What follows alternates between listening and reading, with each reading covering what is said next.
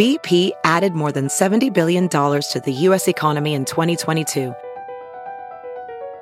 Investments like acquiring America's largest biogas producer, Archaea Energy, and starting up new infrastructure in the Gulf of Mexico. It's and, not or.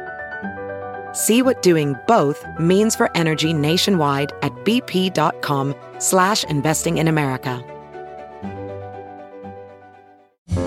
It's Merriam-Webster's Word of the Day for August 20th.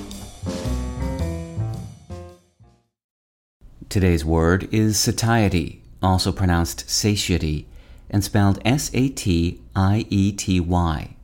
Satiety is a noun that means the quality or state of being fed or gratified to or beyond capacity.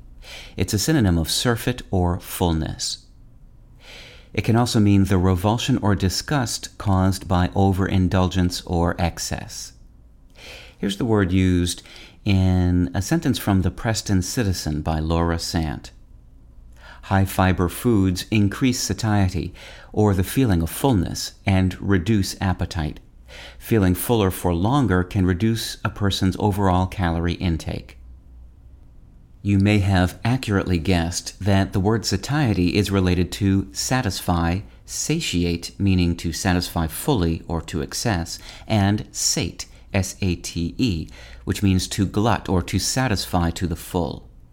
Satiety, along with the others, ultimately comes from the Latin word satis, which means enough. English speakers apparently couldn't get enough of satis-derived words in the 15th and 16th centuries, when all of these words entered the language. Satiety itself was borrowed into English in the mid-1500s from the Middle French word satiate of the same meaning. With your Word of the Day, I'm Peter Sokolowski. Visit Merriam-Webster.com today for definitions, wordplay, and trending word lookups.